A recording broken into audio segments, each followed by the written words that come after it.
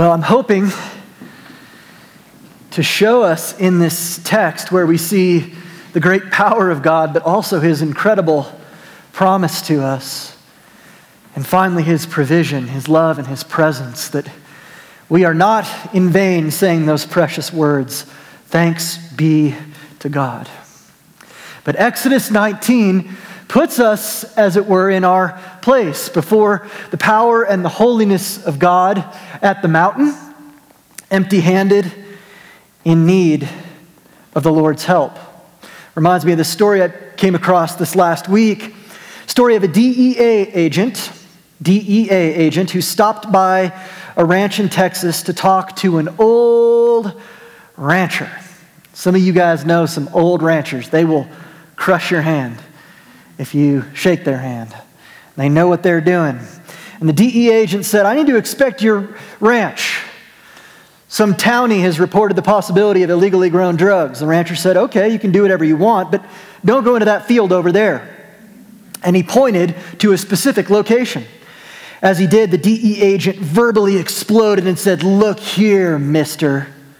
I have the authority of the federal government with me." Reaching into his rear back pocket, the arrogant officer removed his badge and proudly displayed it to the rancher. "See this badge? This badge means I can go wherever I want, on your land, on any land. No questions asked, no answers given. You understand that, old man?" Ooh. The rancher kindly nodded, apologized briefly, and then went about his day's many chores. Just moments later, the rancher heard loud screams.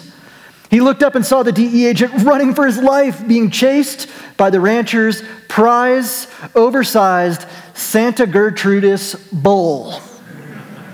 With every step, the bull was gaining ground on the young officer, and it was likely that he was sure enough to get gored before he reached safety. The officer was clearly terrified, calling out for help. The old rancher threw down his tools, ran as fast as he could to the edge of the fence, and yelled out at the top of his lungs, "Your badge! Show him your badge!"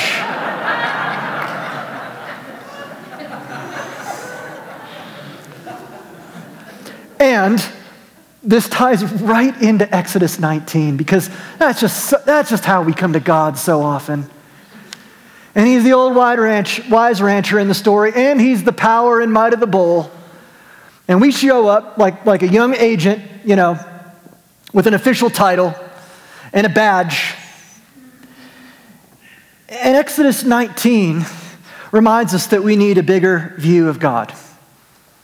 We need a bigger view of the wisdom and the power of God so that we might have a right view of ourselves, so that we might remain safe from the things in the world that would seek to destroy us, and in his arms, his love, his mercy, and his care. In Exodus 19, we see that God comes in power. It's just hard to imagine, isn't it, that, if the mountains at the Sangres over here were just smoke and fire and lightning and power and a voice coming forth, and Moses, the mediator, going up and down, but try to put yourself in their situation. It's been 2.5 months since they've left Egypt. They've been tired, they've been hungry. God has been merciful about their grumbling and their whining. He's provided, and here they are. Here they are at the foot of the mountain, and God shows up. Full power, full authority. So none of their works or gifts or badges mean anything at the moment of the mountain. And I think, like these Israelites, we often have a little bit of an authority problem ourselves, don't we? We want to make our own way. We want to be the masters and commanders of our own ships. We want to make our own covenant promises and give God our terms in our time. I read the story this week, and some of you might have seen it, that the Harvard University has hired a new chaplain of chaplains, and this guy happens to be the secular humanist chaplain. He's actually a Jewish humanist. His name is Greg Epstein, a tough name to have these days. I'm like, come on, Greg. Oh, Greg, what are you doing, buddy? You're going to be the hope to the kiddos, you know. Your life has no purpose. You're a complex flesh computer. Good luck. Hope you get A's. Welcome to Harvard. And you can only imagine the Puritans who founded the school on the Word of God turning over in their graves. And yet I think it illuminates to us just that fact, that not only do we want to, in our heart of hearts, be our own gods, but now we have authority over us that's basically fanning that fire.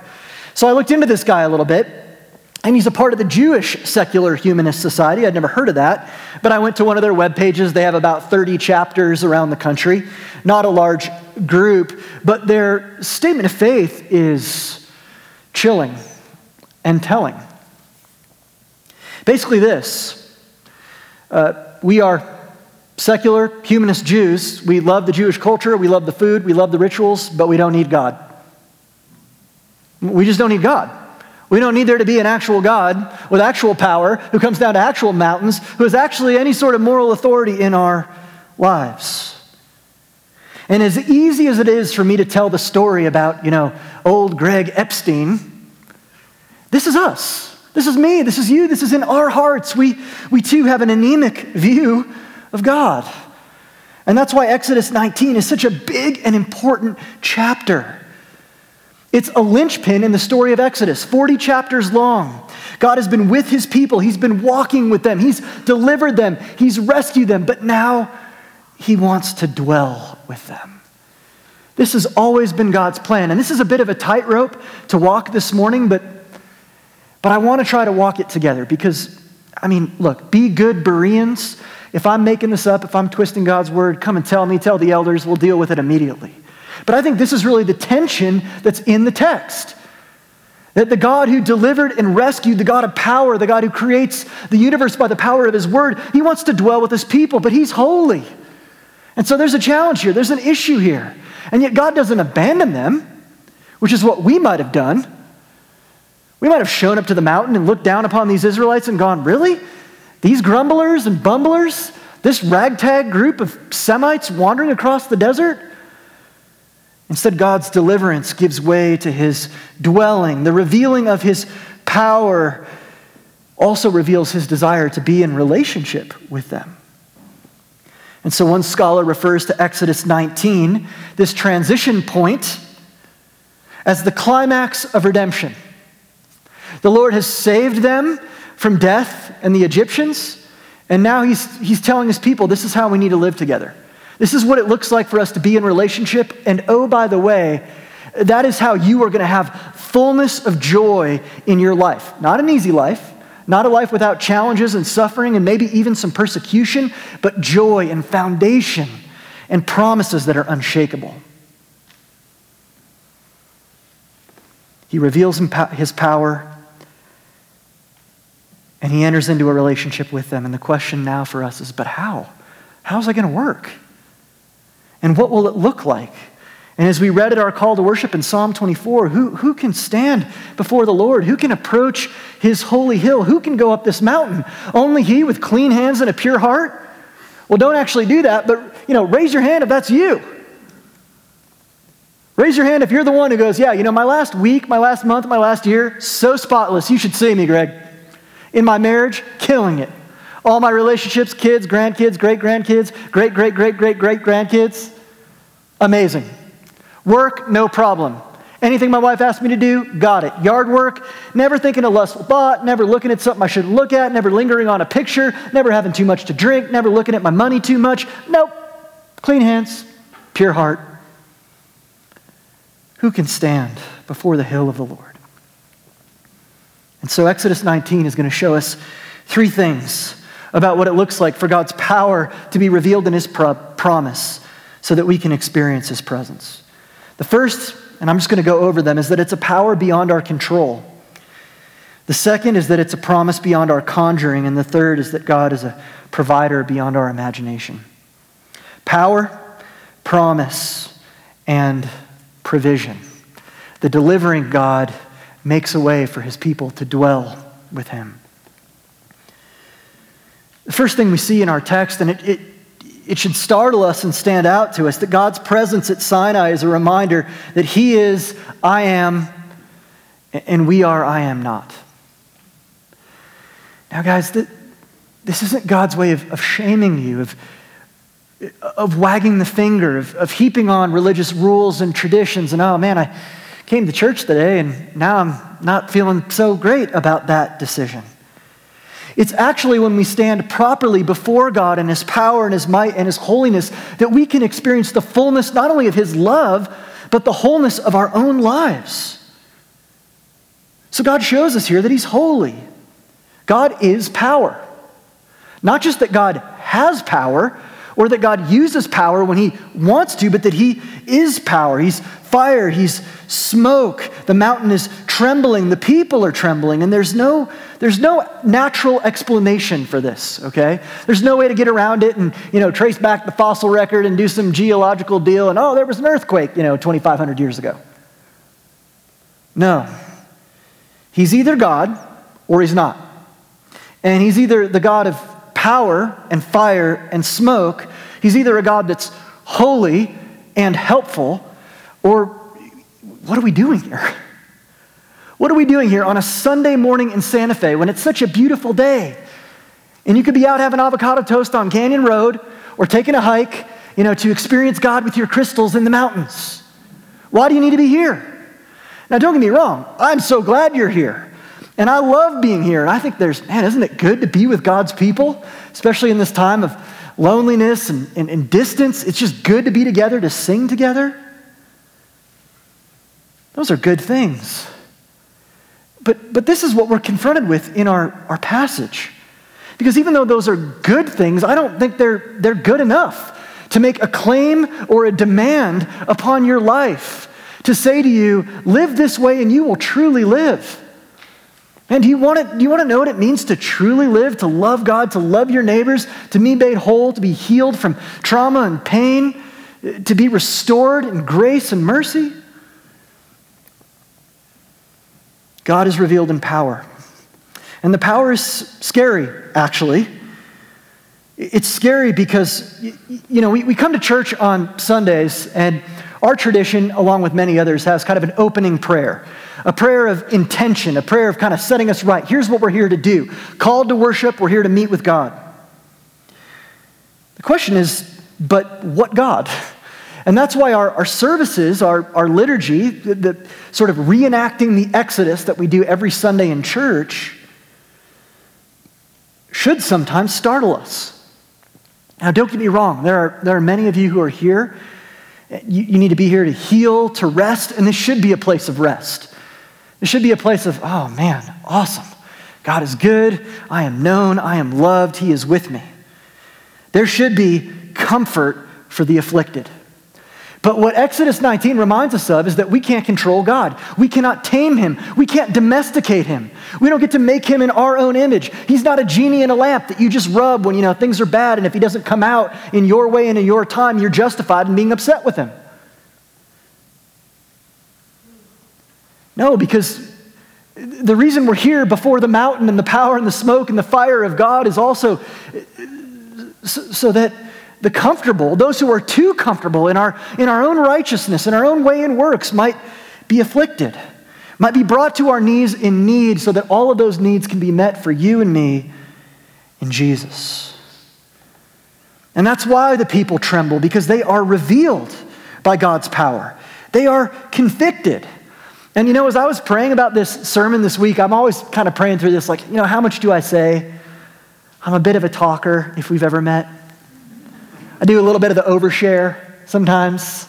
Forgive me if you've been a victim of that. And God's word is objective. It's not for me to tell this isn't a place for me to do my own personal therapy session every week. But as I prayed about this, I just thought, man, I am so rarely very terrified of my own sin. There's just so much stuff in my life and in your life that I abide. Ways that I cope, ways of looking for control, often being critical, often not turning away from things I should turn away from more quickly, or turning toward the things I should turn toward more quickly. It's like Paul in Romans 7. The things I don't want to do, I keep on doing. And the things I want to do, man, do I struggle to actually do those things with, any modicum of ongoing success. Wretched man that I am, who will save me from this body of death? We are revealed in the power of God, the fire and the smoke, that again, we want the covenant on our terms. And I think we've seen this, haven't we, in the last year and a half. And I want to be very careful here, because I struggle with this week. I don't want to sound like angry pastor guy. Oh, great, here comes angry pastor. Buckle up, he'll get to grace in a minute. And if you've ever had an angry pastor preach at you, have a little bit of compassion. I heard a guy say one time, a lot of times the way that people preach is the way that they talk to themselves when they're alone. Sometimes you might get an angry pastor, and really that's about what's going on in his heart. Maybe he hasn't experienced the grace of God fully. And so I don't want to do that, but I want to challenge us, because I think if we stand before the mountain and the power and the glory and the fire, it's okay for us to be challenged as Israel was. Or else what are we doing except for reading some nice little, history lesson? This last year, when God calls his people in his power and authority to worship, he says, make it a priority. Come and worship me. Be with me. Stand before my mountain. Be with Jesus. And I feel like this last year, and I see this in myself, it's like, well, I'll go if I want to. I'll go if I like it. I'll go, who's preaching that Sunday? How long is the sermon going to be? How long is the service going to be? What songs are they going to do? We got vaccines or no? Masks or no? You going to mention my political thing or no? I feel like so often our preferences betray us and me. We have no idea the God that we are standing before here. And we are so slow to in any way be terrified by our own sin, because we've turned those things into ways that we think we can be happy and cope with life.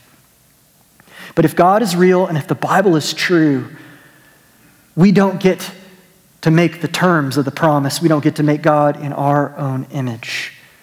We get to come like Israel to the foot of the mountain and say, Lord, all we have here is our need of you to do something. You took us out of Egypt 2.5 months ago, and we sort of knew where the promised land was, and now we are farther from the promised land than we were when we started. Sinai is farther away. Lord, all we have is that we need you to show up and help and work. And we are praying that you're the kind of God who's going to use that kind of power to help. Well, the good news of our text is that's exactly what the Lord does. And in the first 6 verses, we get this outline of what it looks like when God enters into a relationship with his children through promise. It's not enough to say, you're not an accident. It's more than that. We have to think beautifully and theologically and biblically about the Trinity, Father, Son, and Holy Spirit, one God, 3 persons. God did not create you because he was bored. He didn't create you out of a sense of obligation or duty. It's not like the ending of the first movie of Men in Black, which I know you all watched last night, so great illustration, where it zooms out and all of a sudden it shows aliens playing with marbles, and those marbles are the universes. This isn't some glorified version of SimCity where God is just a divine computer mind that kind of wants to play around with you and see what happens. The Father, the Son, and the Holy Spirit, in perfect, reciprocal, intertrinitarian love, were so glorious in their love that they could not help but create. And they created images of themselves, beings, humans in their own image. You see, the promise of God, we would never make this up. That the God who is that powerful, breath in your lungs right now, take a deep breath just for a second and remember that every atom, quark, molecule, and the rest moves here and there because God has declared it to be so. And this is the God who uses his power to make promises with his people, to bring them into relationship. Here's another way to put it. The I am makes the I am nots into they are minds. The I am makes the I am nots into they are minds. It's by grace. We see this at the mountain. The Old Testament, by the way, is a story about mountains. There's a bunch of mountains in the Old Testament. Probably the most famous mountain in Genesis, or one of the most famous, a wicked mountain. You might remember it was a mountain that a guy named Nimrod built. There's a reason that in Egypt the pyramids look like mountains. Mountains were often temples, and temples were often constructed to be like mountains, places where heaven and earth meet. Well, in Genesis, Nimrod decides to build his own mountain temple. He decides to do it his own way, to demonstrate his own glory, and then he makes it impossible to get up the mountain unless you are, as he claims to be, the divine king, or you work really, really hard to get there. That's the promise of the world. Again, should we work hard? Yes. Do we want to grow? Of course. If you're still, working, like in a job, but, by the grace of God, do the best you can. If you're retired, and I hear from some retired people that there's still a lot of work to do, well then, use your time and your gifts and your efforts for the glory of God. And I'm not saying we just sit back on the couch and eat chips. But what I'm saying is that the principle of the world, this law principle, is that man goes around building his own towers. There's only a few people at the top, and the only way to get there is to work really hard to get there, if you can even get there at all. We see that it's by grace, this relationship that God is bringing his people into, this covenant, this promise. Because on this mountain, God doesn't demand that they come up, God comes down. God doesn't demand that they work harder, do better, try more. The God of power and fire and smoke condescends. And that's why he says in verse 4, I carried you on eagle's wings. Look, we're going to make this covenant, this promise. It's going to be a contract. You're promise breakers, I'm a promise keeper. So buckle up. I'm going to be the one to keep the promise. But as I'm doing that, let's not forget where you were. I basically gathered all of you, put you onto a huge bird, and flew you out of Egypt. That's the picture that God's giving his people. I flew you, I transported you, and I did it so that you would know there was no other way. So that you could take no credit. So that you would know that it was me. So that as I now lay out for you the terms of this covenant, of this promise, you never move away from grace. Because again, it is grace all the way down. God brings his people into a covenant, which in the old days of the ancient Near East was a very specific legal and binding way to make a contract or a promise. All the aspects of it are found here. The preamble, the historical prologue, you were in Egypt, I brought you out. The stipulations, do this, don't do that, do this, don't do that. And then the ratification. If you do these things, you'll live, and if you don't do them, you'll die. It was common in the ancient Near East for a suzerain king to make these sort of promises with needy vassals. That's a whole lot of words, and unless you are a Hebrew nerd, you better be wondering, why are you telling me that? Why did you just tell me about historical prologues? Avocado toast sounding good? No. Now, this is important because these contracts were binding. They were bound in blood. Indeed, they were often bound in the blood of the Lamb. They couldn't be broken. If any party would break the contract, they would be torn apart, torn asunder, just like the sacrifice that had been made. And here's why all of that is important. That God didn't just come down and say, well, you guys are looking pretty good today. Glad I showed up at the mountain in fire and smoke, and you're obviously a little bit, freaked out. So, you feeling it? We're feeling it. I said, are you feeling it, Israel? We're feeling it, God. Okay? That would have been one way to do it. And then 48 minutes later, when they weren't feeling it, everything would have fallen apart. And God would have had, maybe not a flood this time, but maybe this time fire. Just go full Noah on all of you people and start again. No, instead, these covenants aren't based on our experience. Because man, you've had those moments where you're like, I'm so close to the Lord, or I prayed this thing or read this thing or someone said this thing and I just know. And it feels close and near. And then you know what? You've had a lot of moments. You've had a lot of moments where you're like, Lord, are you there? Maybe you look at what's going on in the world. Maybe you've been following Afghanistan the last couple weeks. Maybe you've been following what's going on in our country. Maybe you've been following just what's going on in your own heart. Lord, are you there? Or do you care? Are you going to do anything? Our feelings change, our perceptions of ourselves change, and what's worst and saddest is that our trust in God seems to wax and wane. But this promise is made on vows. It's like a marriage. That's why when two people get married, we don't say, all right, do you guys standing here really, really like each other right now? All right, cool, you're good. That's all you need for a happy marriage.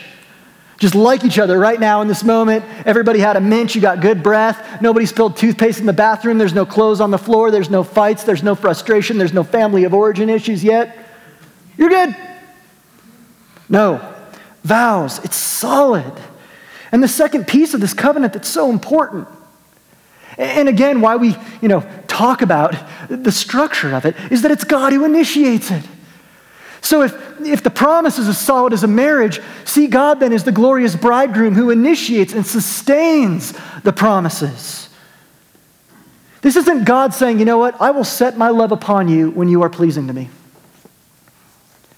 When you do what I want you to do in the way I want you to do it, I'll set my love upon you. That's not the words and actions of a good husband. No, the covenant shows us that God sets his love not on the lovely, but God by his grace sets his love upon the unlovely. And that's why the Lord says, as we do this promise together, you guys, you are going to be my treasured possession. That's a really specific Hebrew word right there. It's often used to describe the private personal wealth of the king. Not the communal wealth of the common good, but the private personal wealth of the king. That's what God is saying about us in the making of this covenant. Look, we're going to be in relationship. You're going to need a mediator. You're going to need help. It's going to be by grace. By grace, I want you to grow and act and trust me and love me. But at the end of the day, you are my treasured possession. If I brought you out on a huge bird, guess what? I'm going to keep you close to my heart. So Martin Luther puts it this way. When the shepherd finds the lost sheep again, he has no intention of pushing it away. No intention of pushing it away in anger once more or throwing it to the hungry wolf. No, all his care and concern is directed toward alluring it with every possible kindness. This is the nature of the covenant promise. An ongoing pursuit of the bridegroom for you, his bride, the allure of the promise. Treating it with the utmost tenderness, he takes the lamb upon his own back, lifting it up and carrying it until he brings the animal all the way home again. So when God shows up in power and fire and smoke and glory, and we have proper fear, that is reverence and respect for his awesomeness, his response to us isn't, good, you bow down and worship me, peons, now be my slaves. His response is to enter into a relationship with us by a promise that he alone can and will keep. And the good news for Israel is that this is all by faith. I want you to notice that they're all standing, they're all are welcome. So I look around this room, we've got younger folks, we've got some older folks, we've got men, we've got women, we've got kiddos. We've got those who are doing really well, we've got those who are struggling, we've got those who are, fitness experts and gurus. We have then me and my friends. All are welcome. Because what qualifies the Israelites to enter into this covenant isn't their past action, their present excitement and experience, or their future obedience. What qualifies them is that they're trusting the one who makes the promise to keep it. And this is a beautiful way of understanding faith. That if you're here this morning and you're like, I haven't been in church forever, I have all kinds of questions and doubts, Pastor Greg, if you even knew. Well, try me. Let's hang out. I've got a bunch of stuff I'm struggling with. My faith is small as a mustard seed. Or maybe you're here and you're like, man, what is this guy talking about? Why does he keep going on about the challenges of faith? I just kind of trust Jesus and I'm okay. It is not the size of your faith that connects you to all the fullness of the promises and the benefits that we have in Christ. It's the nature of your faith in the object who's already finished the work for you. Here's how I want to illustrate this: cell phones. Some of you guys, everybody has a friend that has like the newest, coolest phone on the block, right? It's one of those new Samsung ones. They're so big now, it's basically like an iPad up to your ear, right? They're like this big. You know, you need to have a backpack with it just to charge the darn thing. And then everybody has that one cool hipster rebellious friend at the coffee shop who's like, ooh, nice, tablet phone. Check out my clamshell phone. I'm so cool that it's, 1985 again. Look at me. And whether you have the super nice phone that costs, $10,000 and is gold-plated and, can brush your teeth and make, julienne fries, or you have the clamshell phone that literally does nothing but make the call with the big buttons. Here's the beauty of it. Both of those instruments, both of those devices are sufficient to make the call. They are both enough to fully deliver on the promises of what a phone is, which is that the call gets through. And so it is with the faith of the Israelites. That's why all are welcome. That's why this bringing into relationship isn't just for the elite few who really got it together and have been extra religious, the ones who haven't complained on the 2.5-month journey but are really frustrated with the ones that have. Because even the smallest faith, weak and wounded and broken faith, is enough to deliver the call. This, then, God's people before the mountain, God condescending in grace, bringing them into a relationship with a covenant through a mediator, Moses, by faith, this is what makes a kingdom of priests, set apart, a holy nation. This is what it's going to look like when the Israelites are living before the face of God and the garden is on display, creation reborn. But the story doesn't end there, does it? It doesn't. And that's why beholding God's power, believing God's promise, they really need God's provider. I mean, you can almost feel that this text leaves us with such great awe and anticipation. Is this it? Is this the kingdom breaking in? Is this the promise from Genesis 3:16 where wood would come to crush the head of the serpent? There's going to be a whole nation of priests, a holy nation of king priests who rule. This is the language of Genesis 1 in the garden before the fall. And yet 2 words shake us out of our presumptions. But humans. And so, like we all do in the moment, they respond way too hard. We will do everything the Lord has said. We almost chuckle when we hear it read. They are feeling it. They are excited. God is good. He's there. We're here. We're hearing him. It's all real. God, we're going to do everything you've asked us to do. Spoiler alert. They don't. Spoiler alert, it's not even 10 chapters away that we get to Exodus 32, and they are melting down the gold, the plunder from Egypt that the Lord gave them to bring to the promised land to make a golden calf so that they can worship a God they can control and understand in a place they can see it. Hope seems to be in short supply for these people, and so often for us. And when we come out, having been confronted by the bull, holding up our badge, I think you've lived enough life to know that's not enough to save. So who may ascend the hill of the Lord? And it's here, of course, that we're brought back finally and forever once again to Jesus. Let us never think that the Bible is somehow broken into 2 parts. The mountain fire smoke guy in the Old Testament, and then, Jesus with blonde hair and a hair straightener that pets babies and kisses lambs in the New Testament. That's not the case at all. Both testaments testify to the one who will come to save. So we see that Jesus alone can do it. He is the true Israelite. He is the true mountain of God.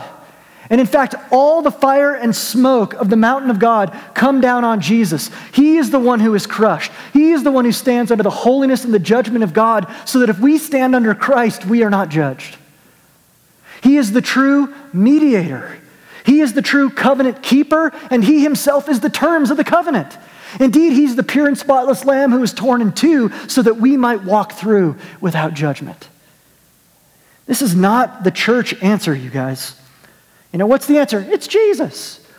No, when you read the Bible from Genesis to Revelation, you must see that everything is pointing toward it being fulfilled in the finished work of Christ. And the Holy Spirit is now uniting us to that finished work. So on our best day and our worst day, if we stand before the mountain, we are hidden with Christ in God. Let's pray.